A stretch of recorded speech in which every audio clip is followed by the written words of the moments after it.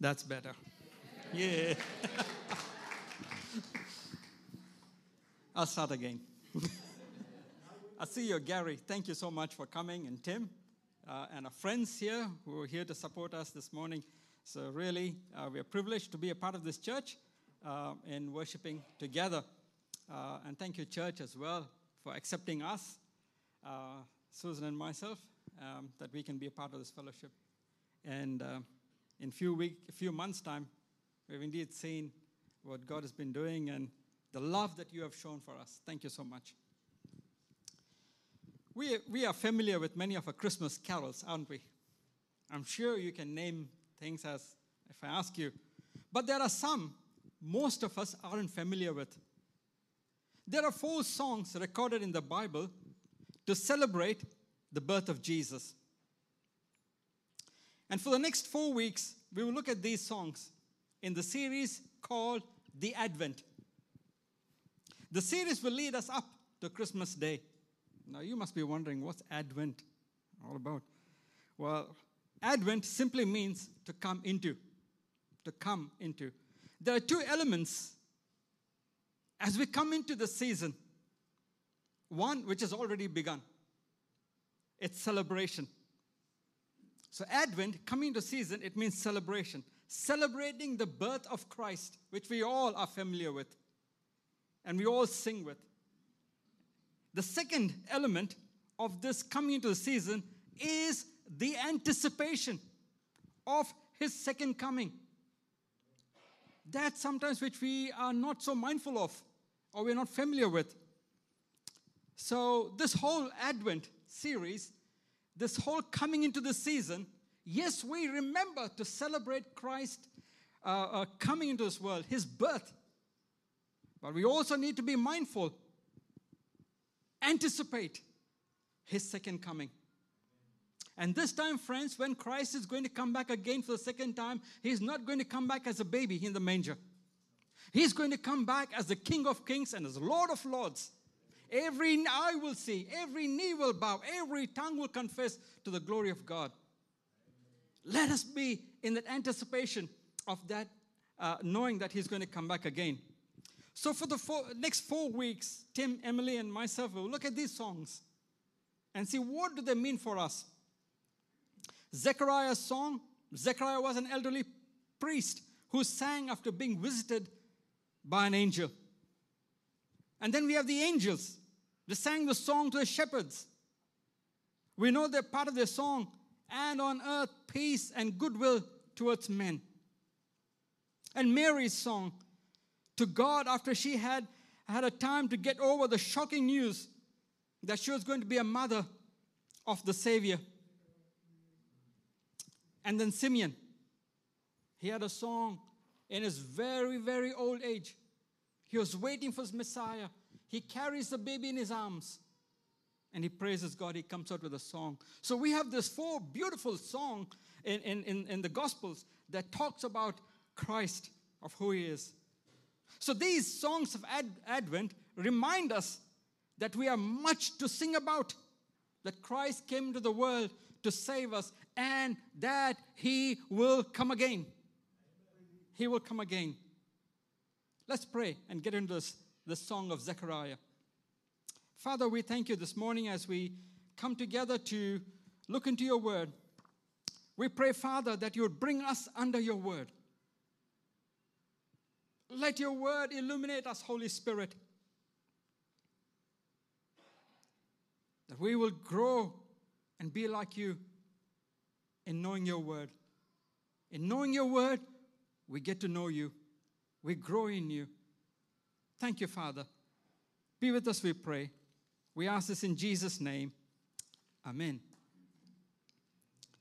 At any time there's a big event, it's common for an announcement, isn't it?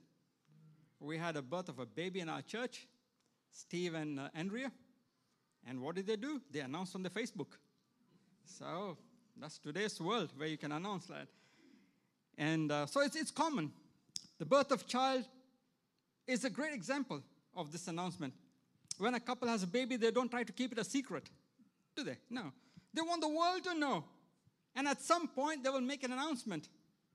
Here's a picture of royal birth in UK when a royal baby is born, and they put up a notice, and people can see, and everyone will know. The whole world will know.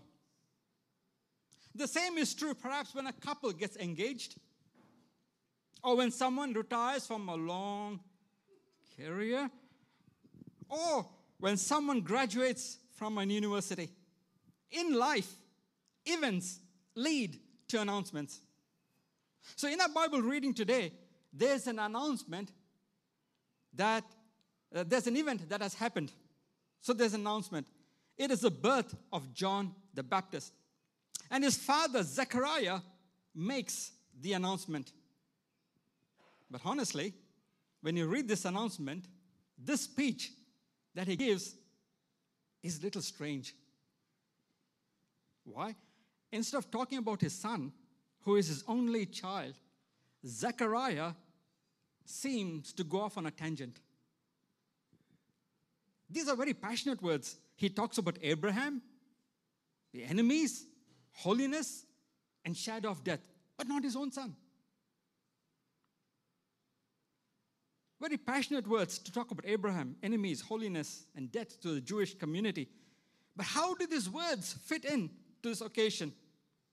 What's the point of saying all this strange stuff? And that's what we're going to find out this morning. What's the point of saying all this? Strange things, not about his own son. That's interesting in Zechariah's statement that he brings all these things. Earlier in chapter 1, angel Gabriel appears to Zechariah.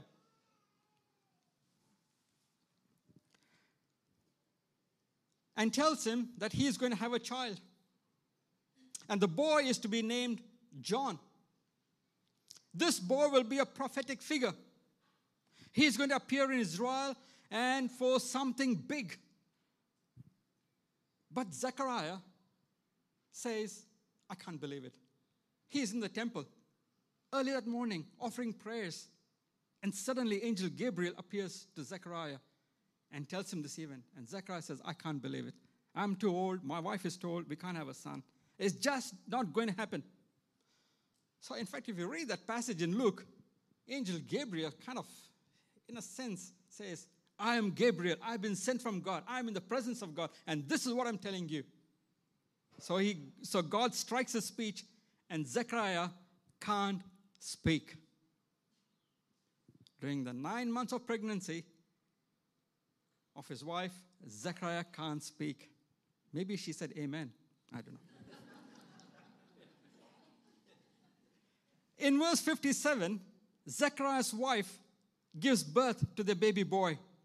So as a Jewish tradition, they came to circumcise the boy on the 8th day. In that culture, it was also a time when they would give the child its name. And here in Australia, as soon as the baby is born, the name is there. In India, we have names. Uncles and aunties, all of them give names. So a child will have 6, 7 names. That's right. So this is the time when they were going to announce the name. And Zechariah, being unable to speak, he asks for an iPad and writes down the name called Verse 63. He asked for a writing tablet. There you go. Early version of iPad. Yeah, okay, keep going. And everyone's astonishment, he wrote, his name is John. So it's some kind of a clay tablet with wax coating over it where he writes that word, John. At that moment, Zechariah's voice returns and he praises God. Immediately his mouth is open and his tongue was set free. He began to speak and praise God. And the local community that was there sensed something special was going on. So they ask, what then is this child going to be?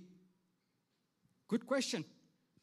Well, what is Zechariah going to say about the birth of this baby? After 9 months of not talking, he opens his mouth, and this is what he's going to say in verse 67. Zechariah was filled with the Holy Spirit, and the first thing that we see that Zechariah does is that he praises God for what he has done. Verses 68 to 71. What God has done. He starts off this song by singing what God has done. God has initiated a rescue mission. That's what God has done. And look at this song as we start off. In verse 68, he says, He has come. Who? The Messiah, the King, the long-awaited King has come. Verse 69, He has raised up a horn of salvation. Now in the Old Testament, the horn of salvation signifies strength, power, authority. And Zechariah is saying here that he's talking about this long-promised King. The Messiah is coming and He is bringing salvation. We sang this song with the kids' song this morning. Isn't that great? Mighty, mighty, mighty God. He's a powerful God. So that's important. Because of their enemies, he talks about it in that verse again. That they of enemies, Israel had been under foreign rule for many years. It wasn't just foreign powers. It was due to their own sin. And a New Testament scholar, N.T. Wright, this is what he says. Israel exile is a result of her own sin, idolatry, and apostasy. The problem will be solved by God dealing with sin. That's why Israel was in a mess. Israel was its own worst enemy. It's sin against God. Time and time again, God brought prophets to remind Israel to come back to God. But soon they went after idols. Their sin against God brought death and destruction. Zechariah knew that. He knows that God is raising up a king who will deal with all their enemies. And if you look at that passage that was put out earlier in 68 to 71,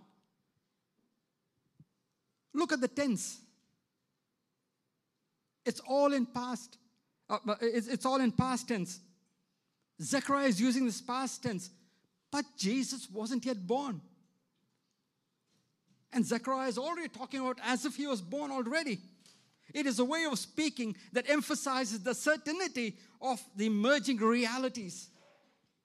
Now, the great reason to praise God, and that was Zechariah's reason to praise God. Here is the Messiah coming. In fact, he says he's already come. He's going to deliver. He's going to bring salvation. Something to praise God for.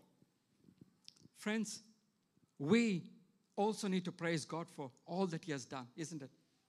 Praise Him. Praise Him for giving you food on the table. Praise Him for friends. Praise Him for family, for church, for the Word, and this beautiful country. We praise God for all that wonderful things that God has done for us. Something just aside, we praise God for what He has done, and we worship Him for who He is. And this morning, we can go on with the list of who God is and what He has done for us. And so, friends, this season, it's a wonderful time for us to praise God for all that He has done for us. Praise Him. Praise Him. Get up in the morning. Praise Him. Praise Him for what He has done. He is a great God. Mighty, mighty God. Let's praise Him. And here, Zechariah is praising God for the birth of Jesus, for one who will rescue His people. So the first thing we see in this announcement is what God has done. What God has done to rescue His people. And that makes Zechariah to burst out in praise. Secondly, why God has done it. Zechariah is also praising God for why God has done it. Why is Jesus coming? In verse 72 to 73, to show mercy to our ancestors, to remember His holy covenant, the oath He swore to our father Abraham, to rescue us from the hand of our enemies, to enable us to serve Him without fear in holiness and righteousness before Him all our days. God made promise to His people, to Abraham nearly 2,000 years earlier. He promised to bless them and to be with them. And Zechariah is celebrating that God is delivering on His promises. And that's what God is doing, to bring freedom and set the captives free. And that's what Jesus announced when he began his ministry. In Luke chapter 4, verse 18, it says, the Spirit of the Lord is on me because he has anointed me to proclaim the good news to the poor. He has sent me to proclaim freedom to the prisoners and recovery of sight to the blind, to set the oppressed free. And it was fascinating when I looked at the word oppressed. What's he talking about? The downtrodden, the bruised, the hurt, those who are crushed by tragedy, and those who are crushed, who are hurt inside because of injustice that's happened. And this is what Jesus said. And if you look at that chapter in chapter 4 Luke chapter 4 verse 18, it's very interesting. Jesus came on the synagogue day, as was his custom. And then as he stood up on some kind of a platform of a pulpit, they gave him a scroll, and he opened the scroll. It's almost like the scroll was given, and he goes through it.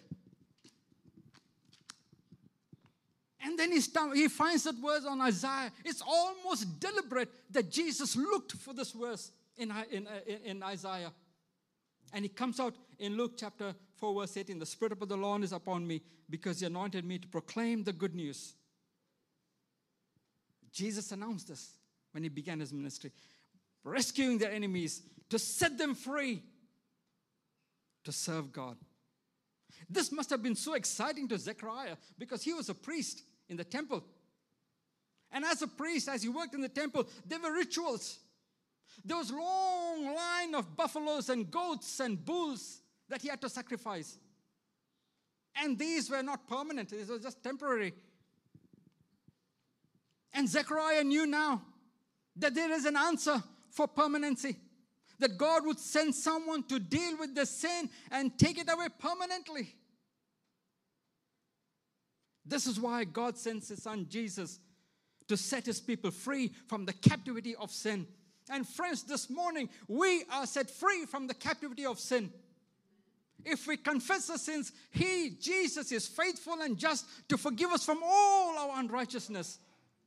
And that is the verse in 1 John 1:9 that set me free. If I confess my sins, he is faithful and just to forgive us from all our unrighteousness. And this is why God sends Jesus to set people free from captivity. And that's why the rescue mission is underway, to set people free, to know, to love, and to serve God. And then in verse 76, finally, verse 76, finally Zechariah gets around to speaking about his son John. People must have kind of, what kind of a father is he? He is holding his baby in his arms. He just called his name John. And he was off on a tangent, praising God for all that he has done. We saw what he said. So finally, he comes around to speak about his son. And he says his son will be a prophetic figure who should go before the Lord to prepare the way. In verse 76, and you, my child, will be called a prophet of the Most High, for you will go on before the Lord and to prepare a way for him. He was going to be a forerunner. He was going to go ahead of the Messiah. Notice we are already halfway through the speech. He hasn't even mentioned his son until this point. That's new for a strange father. And if you look at Steve, what he has put on Facebook, there's a whole list. A story about what kind of son, the son that's born to them. And here, Zechariah, half the way. And then he talks about, half the way in his speech, he talks about his son. For Zechariah, his son John is not the point, but his son John is a pointer. He's a pointer to the Messiah. He will point people to Jesus. And John will get things ready for Jesus to conduct his earthly ministry. He will prepare his people. That was the role of John. But the bigger picture is Jesus. Thirdly, what will Jesus do? We've seen, number one, what God has done. Number two, why God has done it. And number three, what will Jesus do? Zechariah talks about the result that finally be. And here's the ministry of Jesus will result in. And it'll be in verses 77 to 79 of Luke chapter 1. To give his people the knowledge of salvation through the forgiveness of their sins, because of the tender mercies of God, which the rising sun will come to us from heaven, to shine on those living in darkness and the shadow of death, to guide our feet into the path of peace. Zechariah's announcement here is captured in one word, and I love this word: mercy. Look at verse 78. Because of the tender mercy of God, of our God, by which the rising sun will come to us from heaven. Tender mercies. And friends, it's a beautiful word in Hebrew called chesed. It's a guttural word. It comes from deep within. I'm not going to encourage you to say it because you might spit on somebody else's neck at the back. Chesed. Chesed, loving kindness. Mercy is a gift for people who don't deserve it, for people like you and I. We don't deserve it. Yet He's shown His mercy, His chesed, His loving kindness. There is no proper English word to describe this word. Tender mercy, loving kindness, all this adds on to that word. And that's what God has done for His people. And that's what God has done for you and me this morning. He has shown His loving kindness and tender mercies. His mercy meets people who live in a dark world, in a land of shadow of death. Zechariah talks about it. Land of shadow of death. Zechariah points us to the biggest darkness we face and those living in the shadow of sin and death. In verse 79, Zechariah is still holding his son, his forerunner in his arms. He knows God is keeping His promises. He knows what God's been doing through Jesus. And God's going to shine those living in darkness light, that they will see light in the shadow of death. What a great promise it is for us, friends. That Jesus has come to shine the light in the dark world. And friends, today, He has asked us to be His light. We reflect His light into this world, into this dark world that we live. We reflect the glory of God's light into this dark world. And Jesus told us to be salt and light in this world. This announcement of Zechariah, I'm wrapping it up. This announcement of Zechariah didn't speak much of his own son. Rather, he's bringing out the significance of what God is doing. He points us to Jesus, the Messiah, who came to rescue us from the ultimate enemies, sin and death. Zechariah's song is a beautiful reflection of the gospel of fear and doubt giving way to faith and trust, of anticipation, seeing the fulfillment of the prophecies that are about to happen in Jesus, of God bringing His people back to Himself as He is faithful in keeping His promise. God is faithful to His people. In the end, Zechariah's song is not simply about a way of announcing the birth of his son, rather to proclaim God's faithfulness, God's salvation, and God's peace. 6 months after Zechariah's speech, the angels burst forth from heavens, and they were singing, they were praising, and they were saying, "Here is the King, the Messiah. The sun is rising, the mercy is shown, forgiveness is known, freedom is here, the sun is rising." And there's a Christmas carol that captures this. It's not the one we sing much, but I'm sure some of you will know it. And I just want to finish with these words. "O holy night." It's that night that Zechariah looked forward to. It's the night that we celebrate at this time of the year. It's the night that changes every year. And these words fit every occasion. And the carol goes, "O holy night, the stars are brightly shining. It's the night of a dear Savior's birth. Long lay the world in sin and error pining, until he appeared and the soul felt its worth. The thrill of hope, the weary soul rejoices, for yonder breaks a new and glorious morn. Fall on your knees, oh, hear the angels' voices, oh, night divine, oh, night when Christ was born. Isn't that marvelous? Fall on your knees, oh, hear the angels' voice." Let's pray. Yes, dear God, we fall on our knees. We hear the song of Zechariah, praising and worshiping God, declaring who God is and what He has done. And we thank you, Jesus, that you have come to this world. You have saved us from darkness, and you brought us into this marvelous light. We praise you, O God, for saving us. We praise you, O God, for all the things that you have done. We praise you, O God, for who you are. We worship you that you are a mighty, mighty, mighty God. And in this season, Father, even as we celebrate Christ's birth, Lord, help us to live in this anticipation of your second coming, to know that you are going to come back, oh Messiah, the King of Kings, the Lord of Lords.